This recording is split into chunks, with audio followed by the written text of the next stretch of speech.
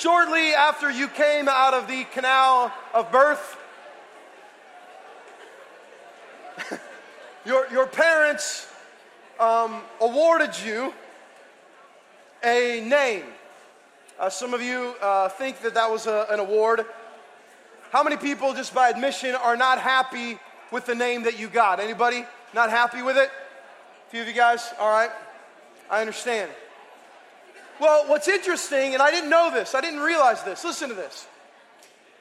There are names in certain countries that are banned. So in other words, it's illegal to name your kids certain names in certain countries.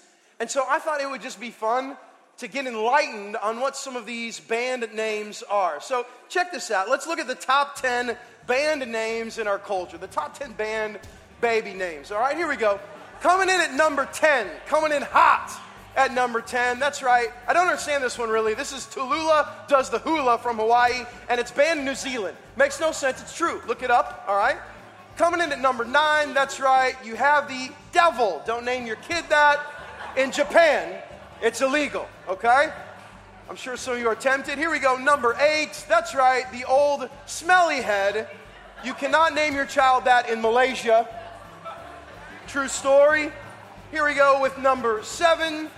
You may not name your baby Bridge, which I don't understand in Norway. Like, Bridge seems like a pretty cool name. Number 6, I really appreciate this one. How about Saddam Hussein? You cannot name your child this in Brazil, okay? Also, Ryan Lochte. You cannot name your child that. At number 5, the @ symbol. You can't name your kid that in China, which is just awesome. How about number 4? Look at this. You can't name your kid Tom in Portugal. What?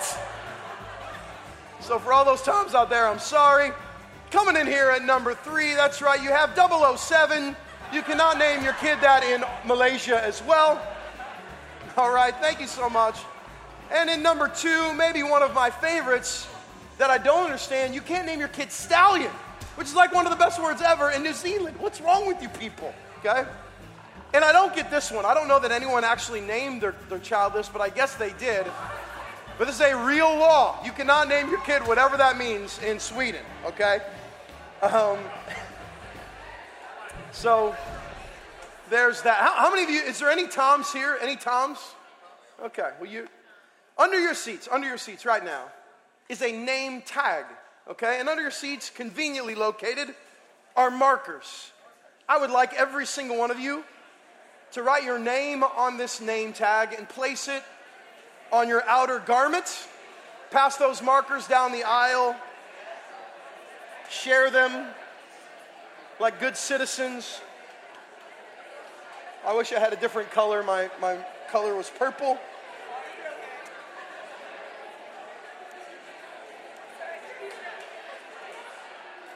Get that name tag on. Don't litter. All right.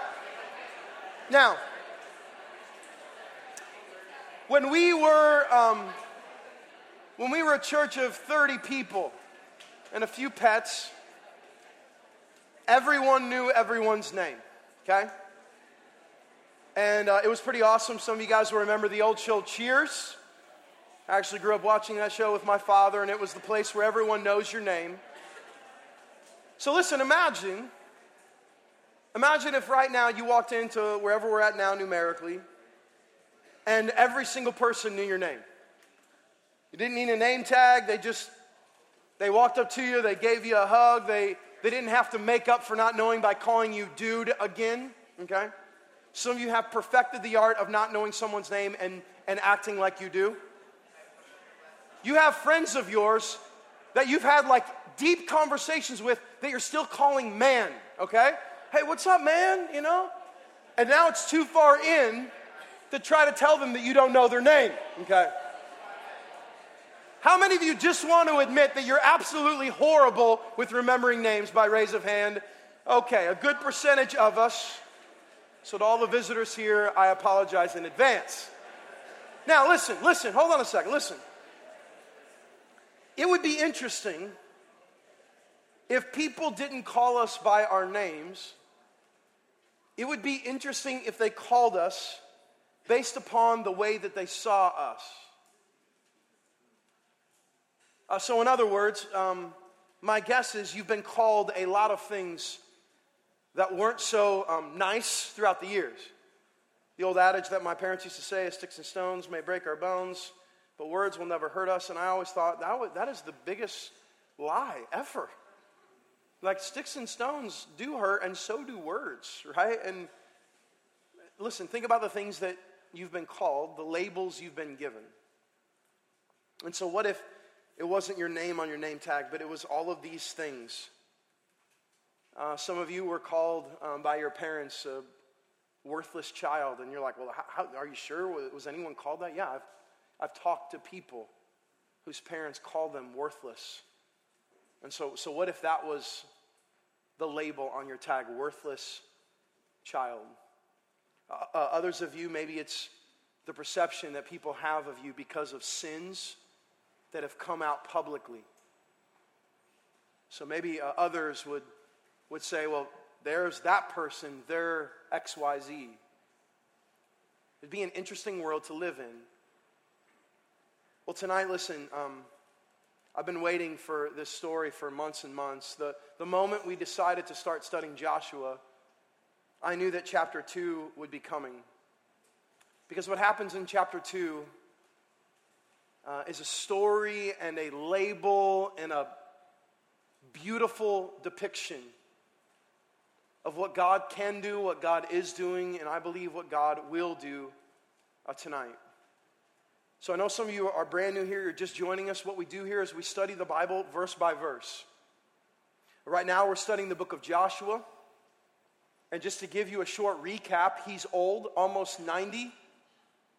He's leading 1.5 to 2.5 million Israelites after spending 440 years in slavery and then 40 years in the wilderness. He now gets to lead them into the land that flows with milk and honey. We've joked about it. Some of you wouldn't want a land that flows with milk and honey without Cheerios. But in general, this land is beautiful and it's a great place to live. It's the promised land. And so I want to show you where we ended last week just to help give you some perspective. It's been a great story. Here's what verse 16 says.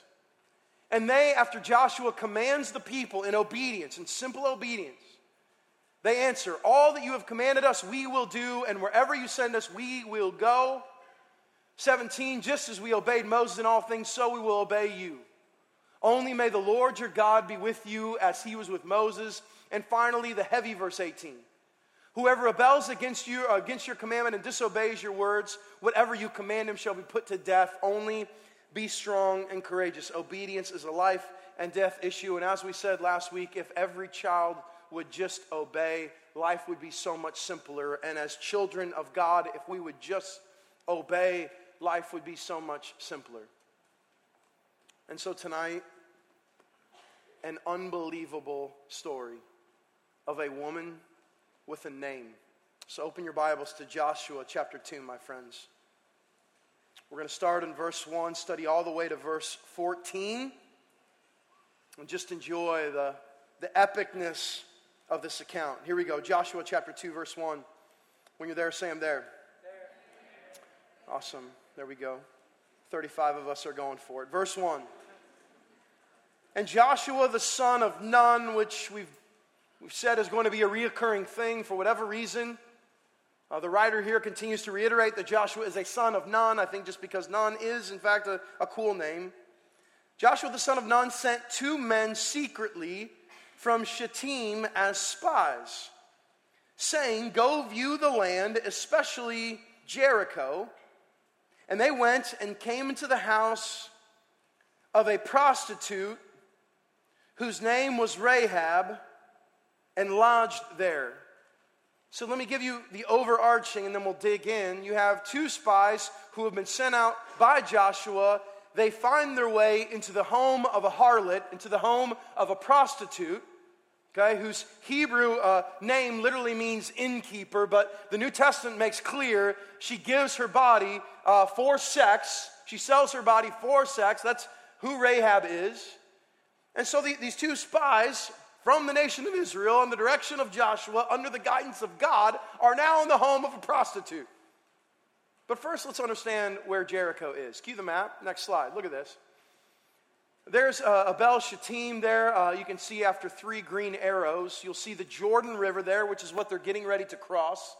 Hundreds of thousands of them. And there you see our good friend Jericho highlighted in red. Next slide. This is a good rendering that I drew earlier with my crayons of what Jericho looks like. You'll notice it's very, very fortified. In fact, the 7, 8, 9 acres that the city took up, it was fortified by 2 walls that were very, very high that stood about 15 feet apart. So it was a city that was very, very protected. You can even see the depiction of somewhat of a moat around it. Jericho was not a huge thoroughfare. It wasn't a port city, but it was a well-traveled city and becomes a huge city even as Jesus comes on the scene. So that's Jericho. Now, the really interesting thing is that Joshua sends 2 spies, which is interesting because 40 years before that, who was a spy? Joshua, remember? Joshua spends his first 50 years as a slave in Egypt. He then gets sent as a spy to go scout out the land of Canaan. Only 2 spies come back, he and Caleb, and give good reports, okay, of what the land was and that God was going to give it to them. The other spies come back and say, we need to get to stepping, of which they do. They, in disobedience, spend 40 years in the wilderness, and now Joshua sends 2 more out. Next slide. Let's deal with the issue of the elephant in the room, the prostitute. I know if some of you went home tonight and your mom was like, hey, what'd you guys study at church tonight? And you're like, prostitution. My guess is she would raise her eyebrows. But as I read this over and over and over, there was one thing that I couldn't get away from. The spies don't have a name, but Rahab does. The 2 spies, in fact, here in a second, we're going to see the king of Jericho. He doesn't have a name either. But Rahab does have a name. Now, the first question is why? Why would her name be significant? Well, it's as if whatever's about ready to happen in the story, maybe, just maybe, she's going to play such a part in the history of Israel that her name will kind of echo through the story of what God's doing. But then the majority of you are like, but why a prostitute? Are you kidding me? Like why would God ever desire or choose to use such a person? A person who literally sells their body for the pleasure of others, like almost seemingly one of the most deplorable sins that you could do. Like why would anyone deframe sex in that way and then God would choose them? Well, there's a lot of interesting things about Rahab. My guess is you don't know this one from Matthew chapter 1. And Salmon the father of Boaz by Rahab, there she is. And Boaz the father of Obed by Ruth, and Obed the father of Jesse, and Jesse the father of David the king. And some of you are like, why in the world are we studying genealogy all of a sudden? Do you guys know whose genealogy this is? It's Christ. In the genealogy of Jesus, there is our new friend, the prostitute, Rahab. And so as some of you are trying to do the calculations, first of all, you notice that Rahab is the great-great-great-grandmother. We don't know exactly how many generations span the difference of 400 years between Rahab and David, but Rahab is the great-great-great-grandmother of David, King David. And Jesus comes from this line. The Christ comes from the line where a prostitute sits. And some of you are like, what in the world is God thinking? But you are the proof of what God is thinking. You are the proof. Can I show you? 1 Corinthians chapter 1. You are the proof. Look at this. Next slide. For consider your calling, brothers, you, me. Not many of you are wise according to worldly standards. Not many were powerful. Not many were of noble birth. But God chose what is what? What is foolish in the world to shame the wise. God chose what is weak in the world to shame the strong. God chose what is low and despised in the world, even things that are not, to bring to nothing things that are, so that no human being might boast in the presence of God.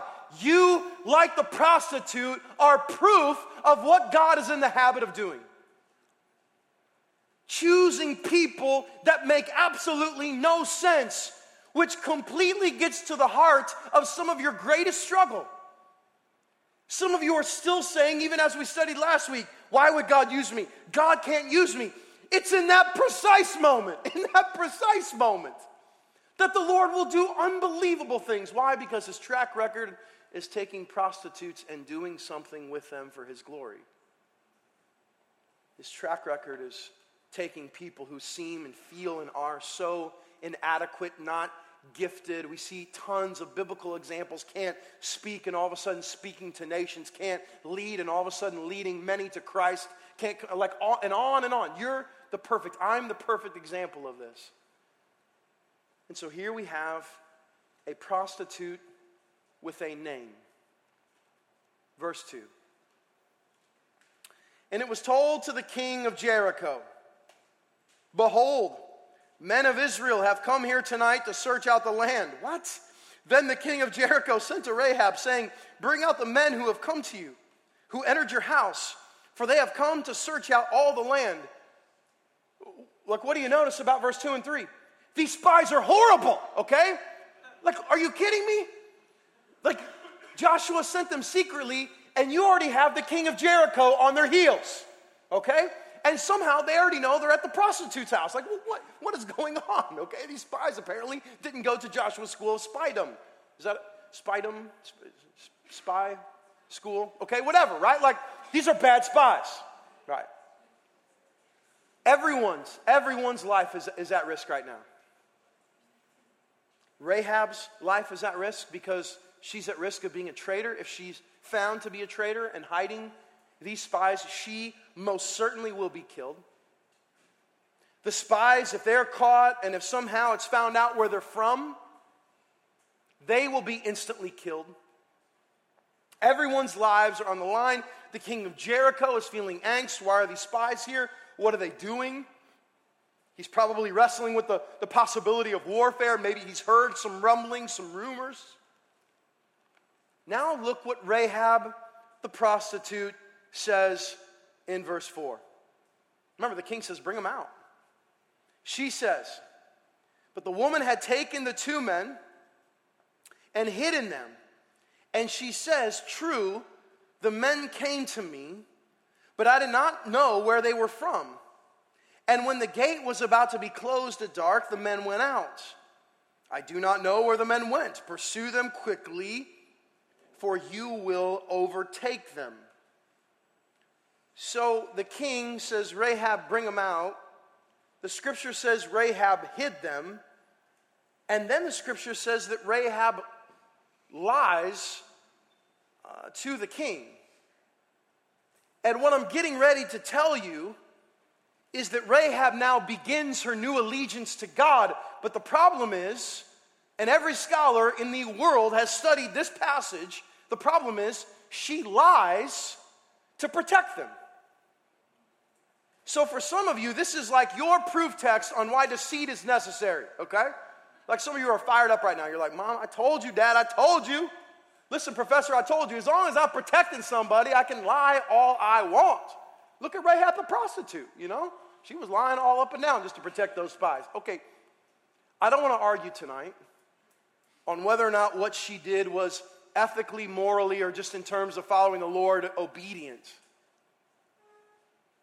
What I do want to make absolutely clear to you is that she has a new allegiance.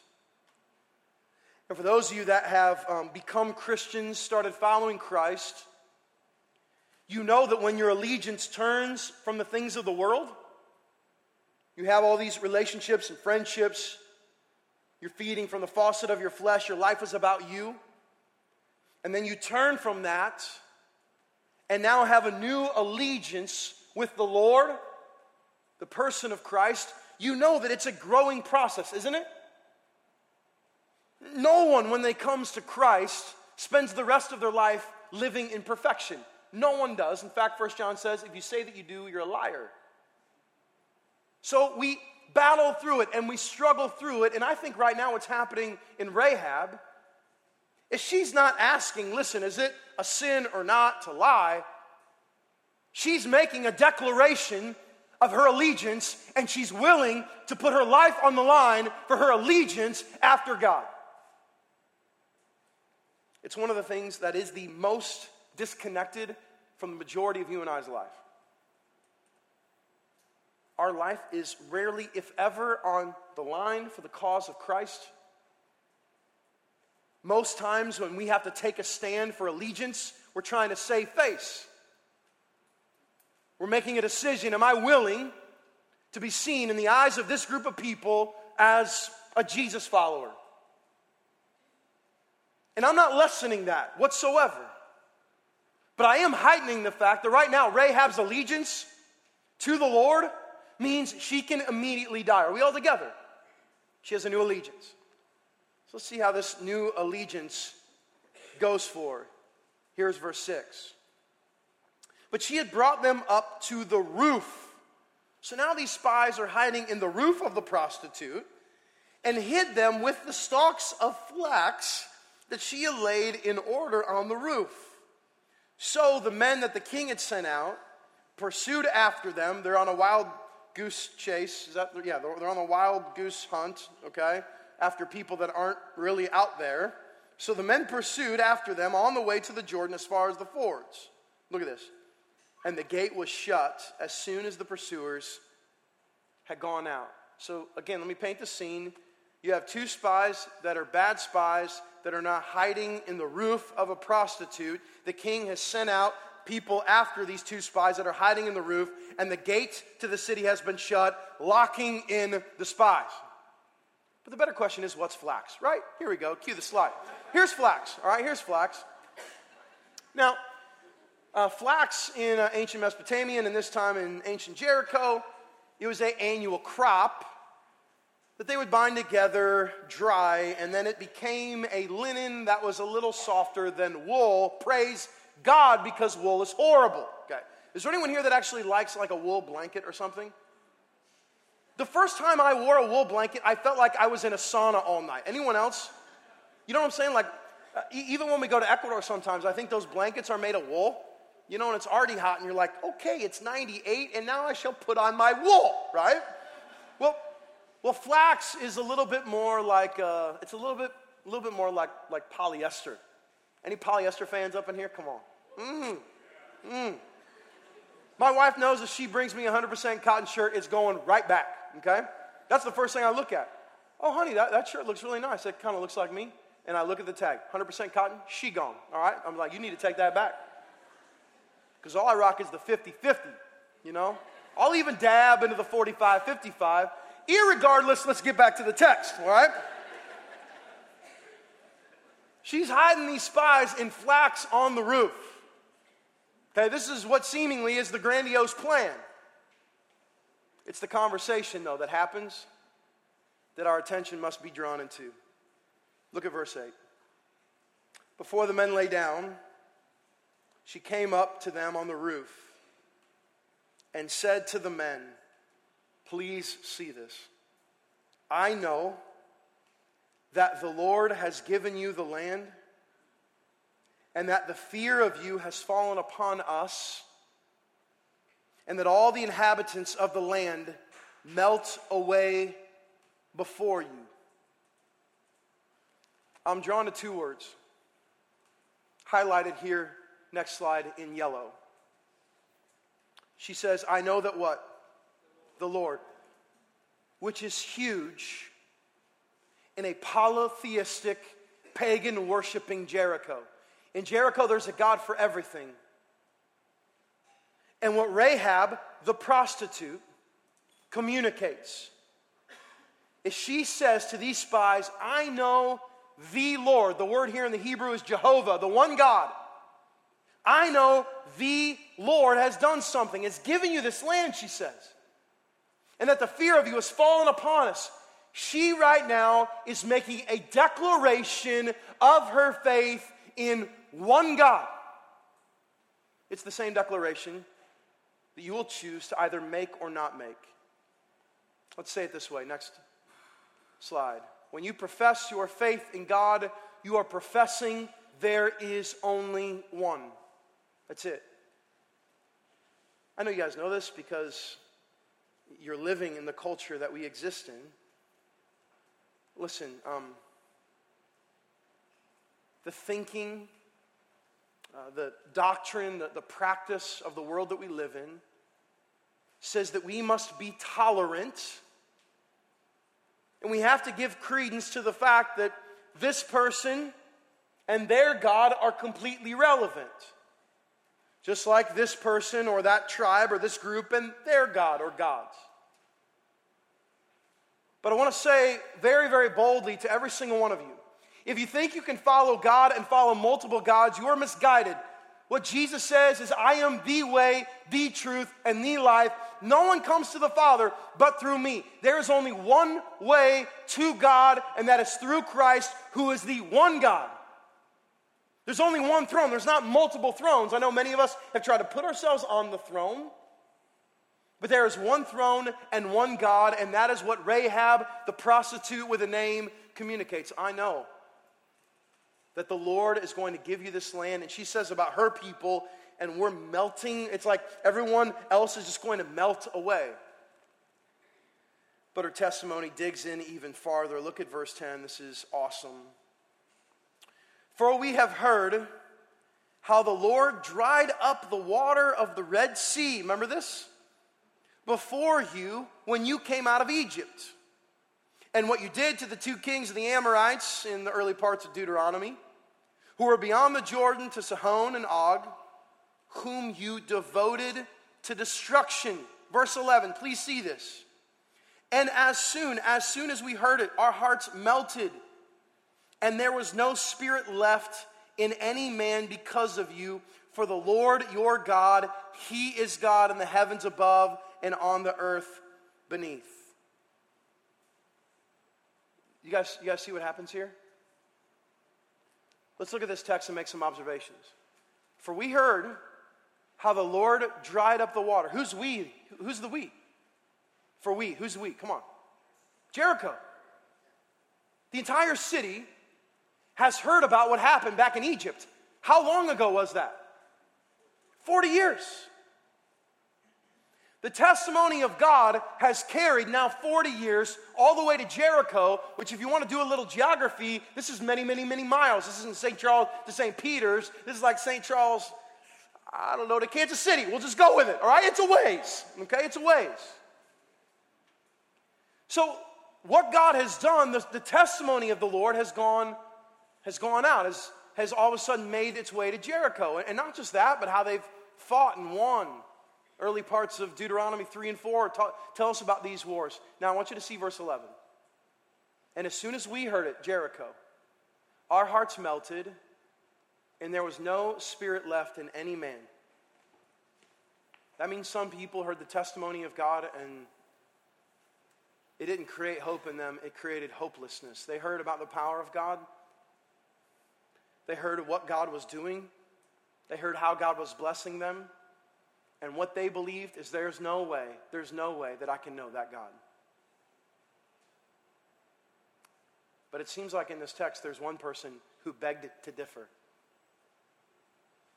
When everyone in Jericho, their spirit was sinking, what does Rahab say at the end of verse 11?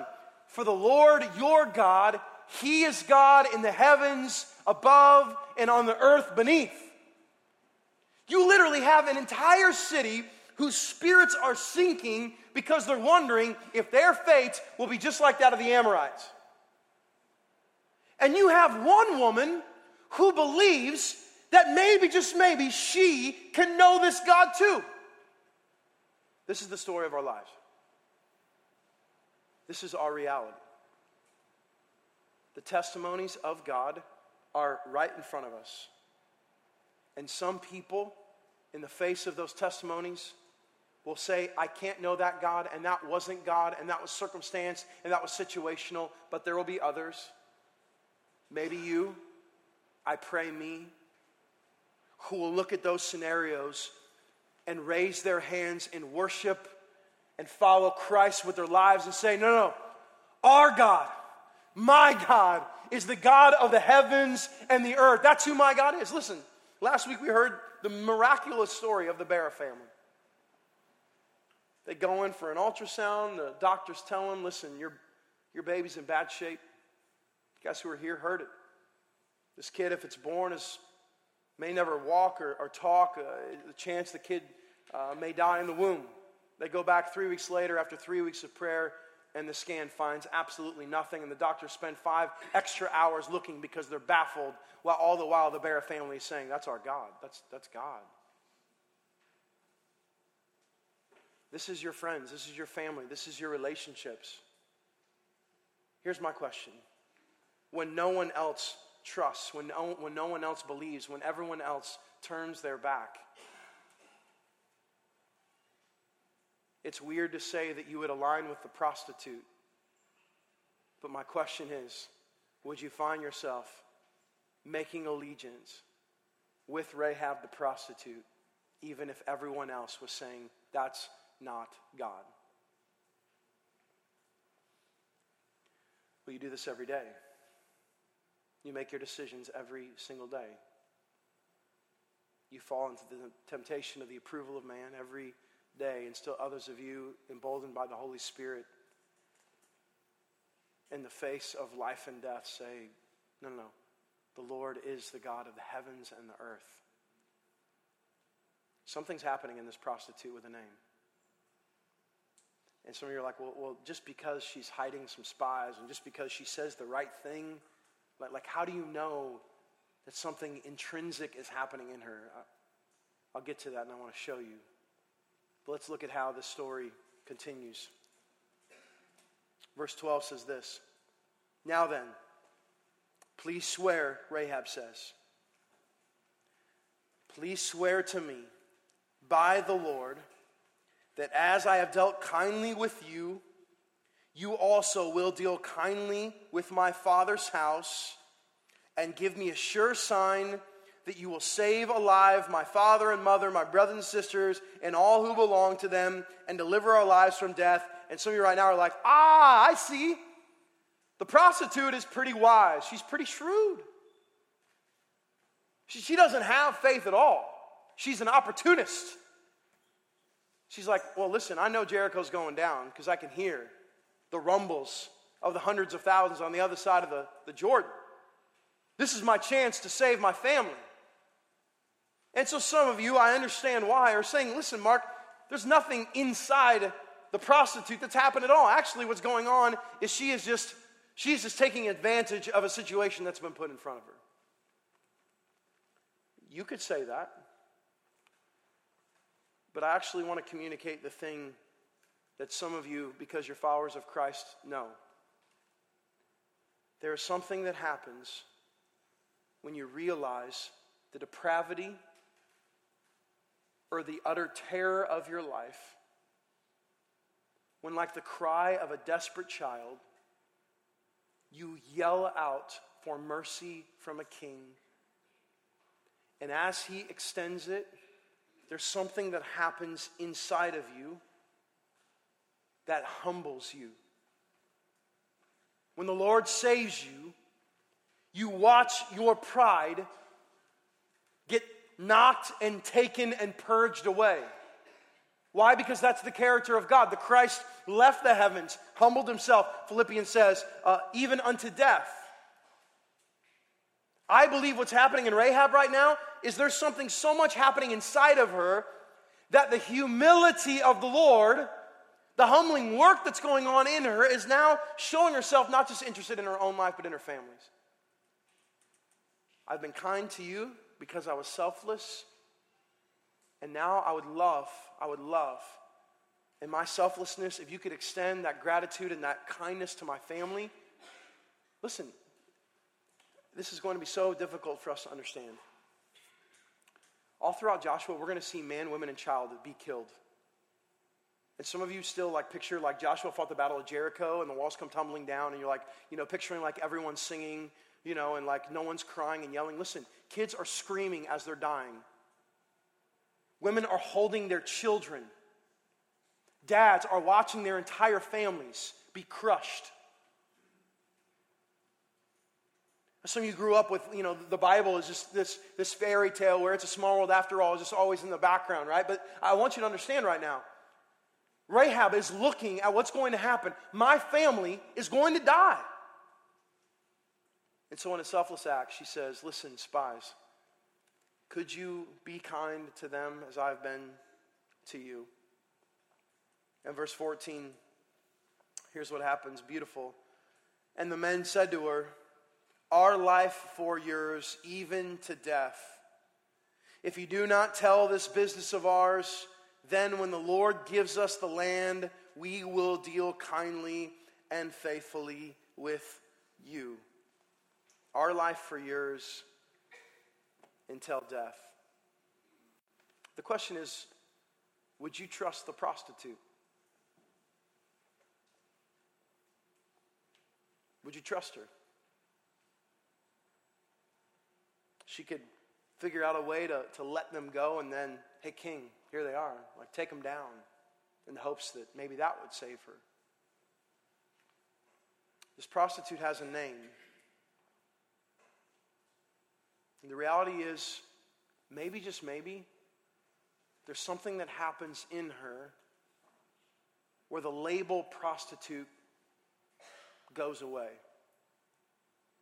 For you, maybe it's not prostitution. Maybe the label that you battle with is one of these. Next slide. Maybe it's cheater. Maybe it's druggie. Maybe it's adulterer. Maybe it's fat.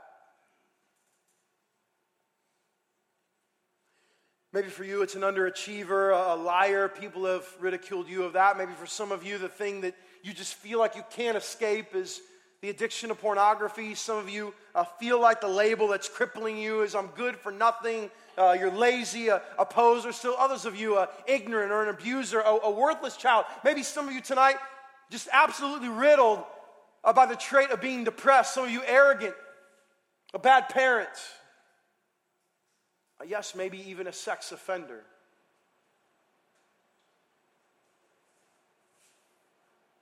The question is, do these and will these labels define you? For many of you, as you've come here tonight, they have.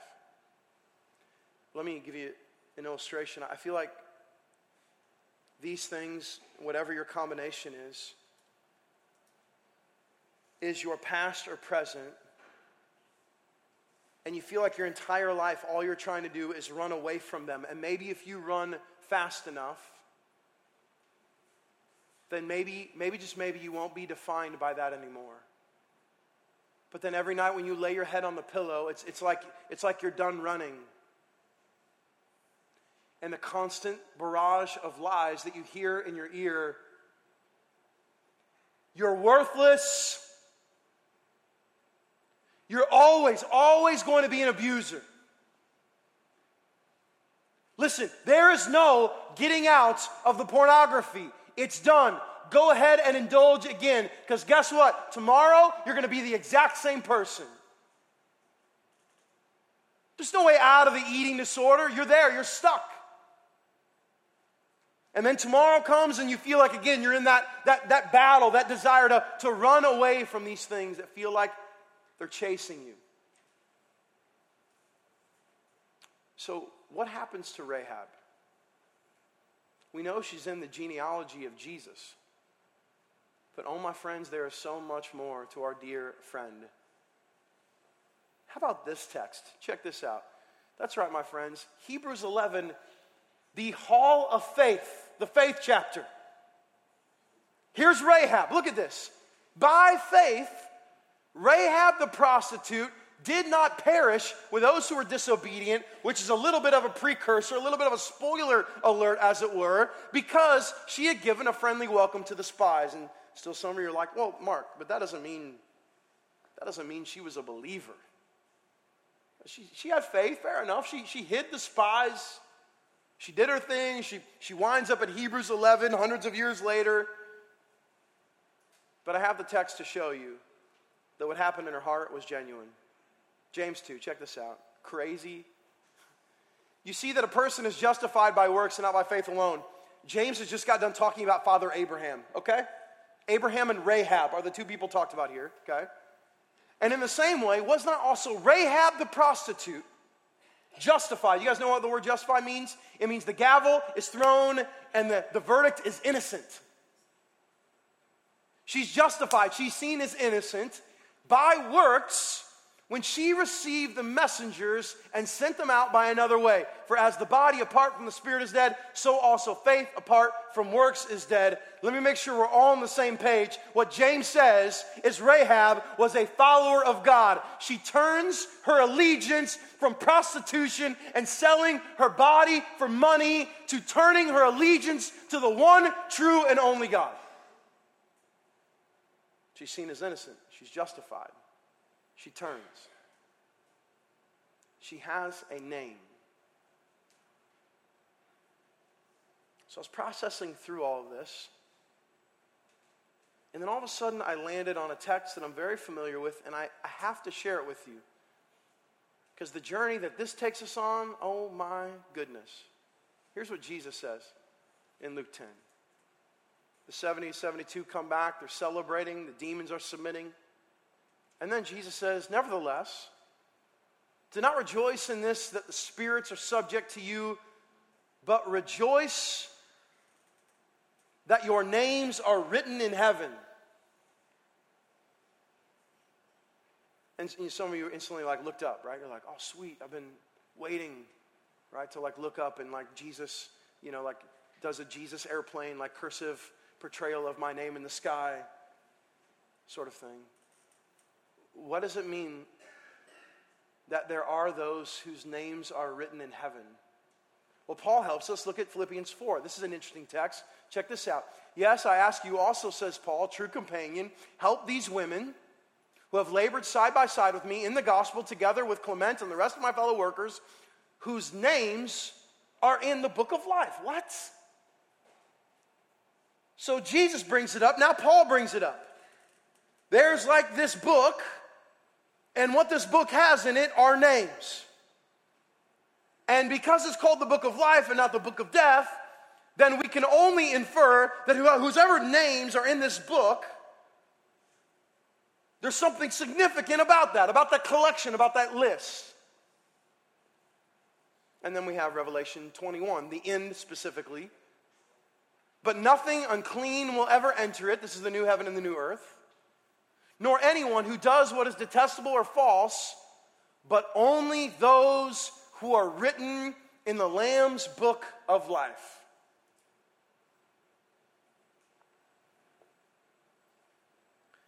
What I want to show you right now, with all of this being said, in the prostitute having a name, is maybe the most profound text about our identity, which comes not at the end of Revelation 21, but at the beginning. Look at this in verse 1. Then I saw a new heaven and a new earth. For the first heaven and the first earth had passed away, and the sea was no more. And I saw the holy city, New Jerusalem, coming down out of heaven from God, prepared as a bride adorned for a husband. Beautiful language. Look at verse 3. And I heard a loud voice from the throne saying, behold, the dwelling place of God is what? It's with man. And feel free to jump in jubilation, my friends, because that is a tremendous promise. Behold, the dwelling place of God is with man. He will dwell with them, and they will be his people. And God himself, not an imposter, not an idol, not some figurine, but God himself will be with them as their God. And can I just encourage you with verse 4? He will wipe away every tear from their eyes.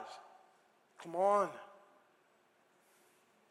No more pain, no more crying, no more tears, no more trial. He will wipe away every tear from their eyes. And death shall be no more. Neither shall there be mourning, nor crying, nor pain anymore, for the former things have passed away. But we're just getting started. How this verse continues is what all of a sudden brings all of this together. Verse 5. And he who was seated on the throne said, behold, I am making all things new. Also he said, write this down, for these words are trustworthy They're not just trustworthy, but they're true. And he said to me, it is done. Please hear this. I am the Alpha and the Omega, the beginning and the end. To the thirsty, I will give from the spring of the water of life without payment. For those who are interested, for those who come to the well won't run dry. And mercy and love will continue to shower and shower and shower. And the one who conquers will have this heritage. And I will be his God, and he will be what? Come on. He will be my son. He will wipe away every tear. There will be no more pain. You align with Christ. He will call you son. If not. Next slide. But as for the cowardly, the faithless, the detestable, as for the murderers, the sexually immoral, sorcerers, idolaters, and all liars, their portion will be in the lake that burns with fire and sulfur. I want to make sure every single one of you understand this right now. The label will eternally stay with you apart from Christ. You are forever worthless apart from Christ. Forever an adulterer, forever a liar, forever a cheat. Forever the porn addict, forever the divorcee, forever the bad parent, forever the unfaithful. You name the label that has haunted your past, my friends. The truth of the reality is that label, apart from Christ, is forever glued to you. But in Christ, you have a name. In Christ, there are no labels attached to you anymore apart from son or daughter. Let's say it this way. Christ abolishes our temporary labels and gives us an eternal name written in the book of life. I once was, but now I used to be, but now my name is this. This label used to dictate every facet of my being, but now the freedom of Christ has completely consumed me. I used to not believe that there was a way out of this addiction, but let me tell you what Christ has done. He's freed me, and guess what? My name is etched eternally and will not be erased. Once your name's written in the Lamb's book of life, there is no going back. Once a son and a daughter, never again an orphan. She's a prostitute with a name. And every single one of you tonight can be as well. This was the story of Rahab. I want my brother Doug to tell you his.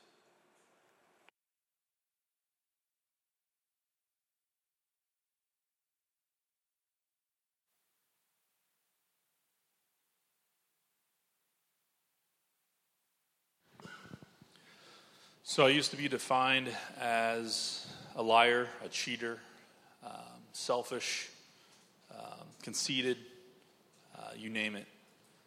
But the biggest label or definition of who I was an adulterer.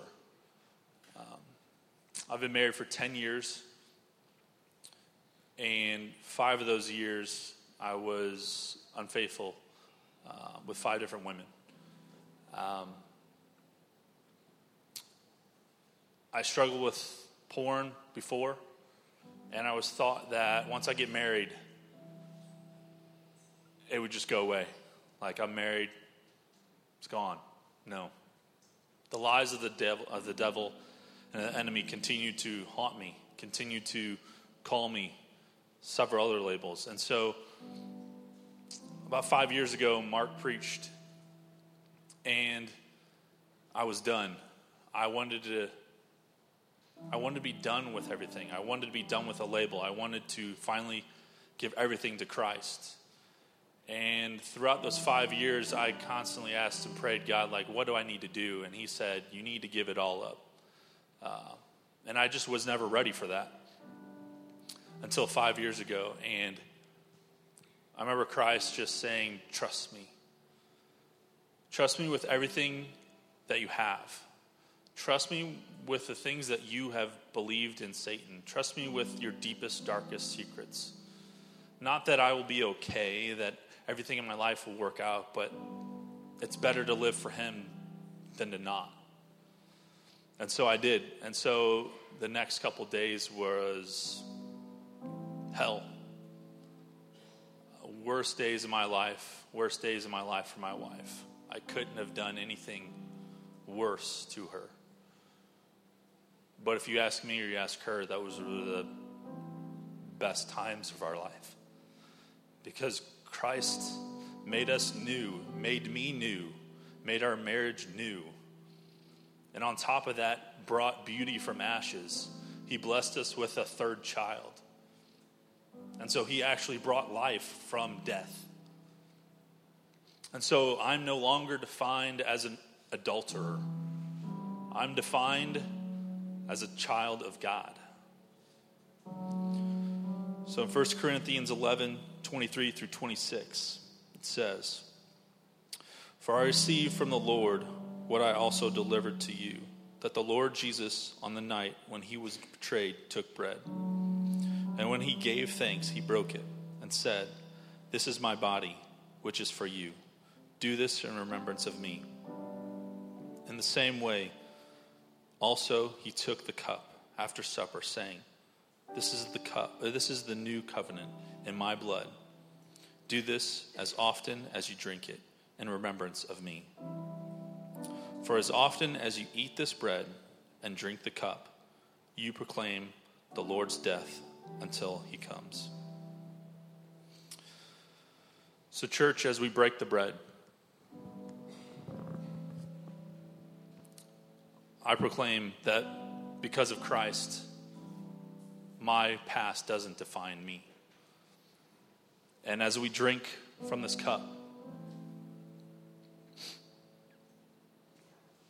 because of Christ, you are cleansed of your labels. So let's come to the tables tonight to celebrate being washed clean.